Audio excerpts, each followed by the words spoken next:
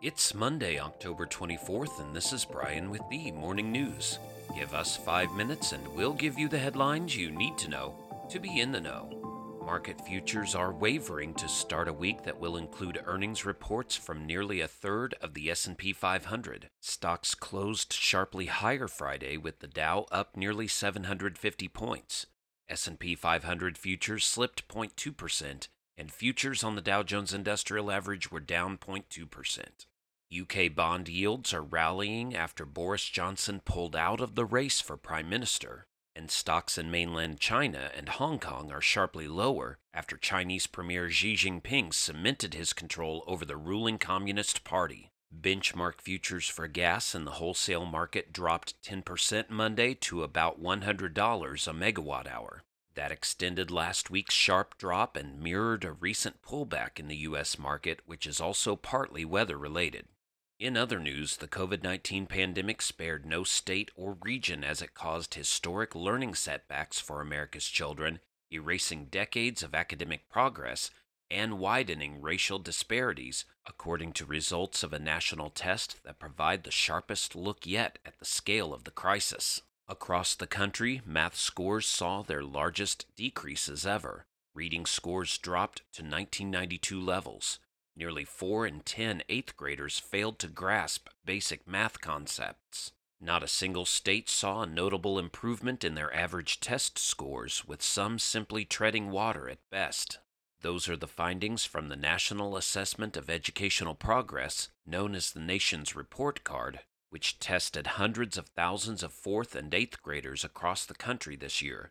It was the first time the test had been given since 2019, and it's seen as the first nationally representative study of the pandemic's impact on learning. Education Secretary Miguel Cardona said it's a sign that schools need to redouble their efforts, using billions of dollars that Congress gave schools to help students recover. Let me be very clear, he said, these results are not acceptable.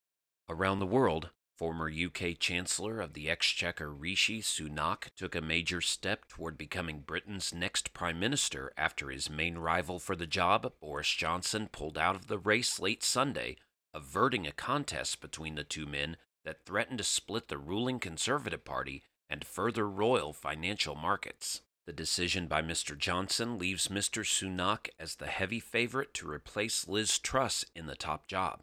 Ms. Truss, who took over September 6th, said last week she was quitting after her economic program imploded, making her the shortest-serving prime minister in British history.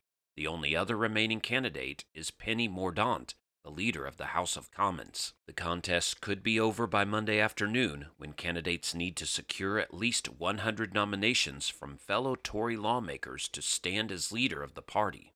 On Sunday, Mr. Sunak had at least 128 public backers, while Ms. Mordaunt had around 23 supporters out of 357 Tory lawmakers, according to the British Broadcasting Corporation. Back in the U.S., President Joe Biden joked that it's difficult acknowledging he's about to turn 80, but he said he's physically and mentally capable of serving a potential second term in the White House. Mr. Biden, who turns 80 next month, made the comment in response to a question about his age during an MSNBC interview that aired Sunday. He said people should judge for themselves whether he is up to the task, as polls show that voters would rather not see a rematch with Donald Trump. A recent poll show only about 3 in 10 people questioned want either Biden or Trump to run for president in 2 years. Just 5 in 10 Democrats want Biden to seek a second term.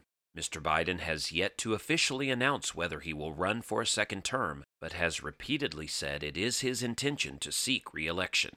And the New York Yankees were swept from the best-of-7 American League Championship Series by the Houston Astros, who are unbeaten across 7 postseason games and open the World Series on Thursday night in Houston against the long-shot Philadelphia Phillies, who are headed to the World Series for the first time in 13 years. The World Series appearance will be the 4th in 6 seasons for the Astros, who overcame an illegal sign-stealing scandal and resumed their American League dominance. Now you know, and you're ready to go with the Morning News. Share this with a friend and subscribe to us wherever you listen to your favorite podcast. You can also sign up for our newsletter at themorningnews.com. Thank you for listening.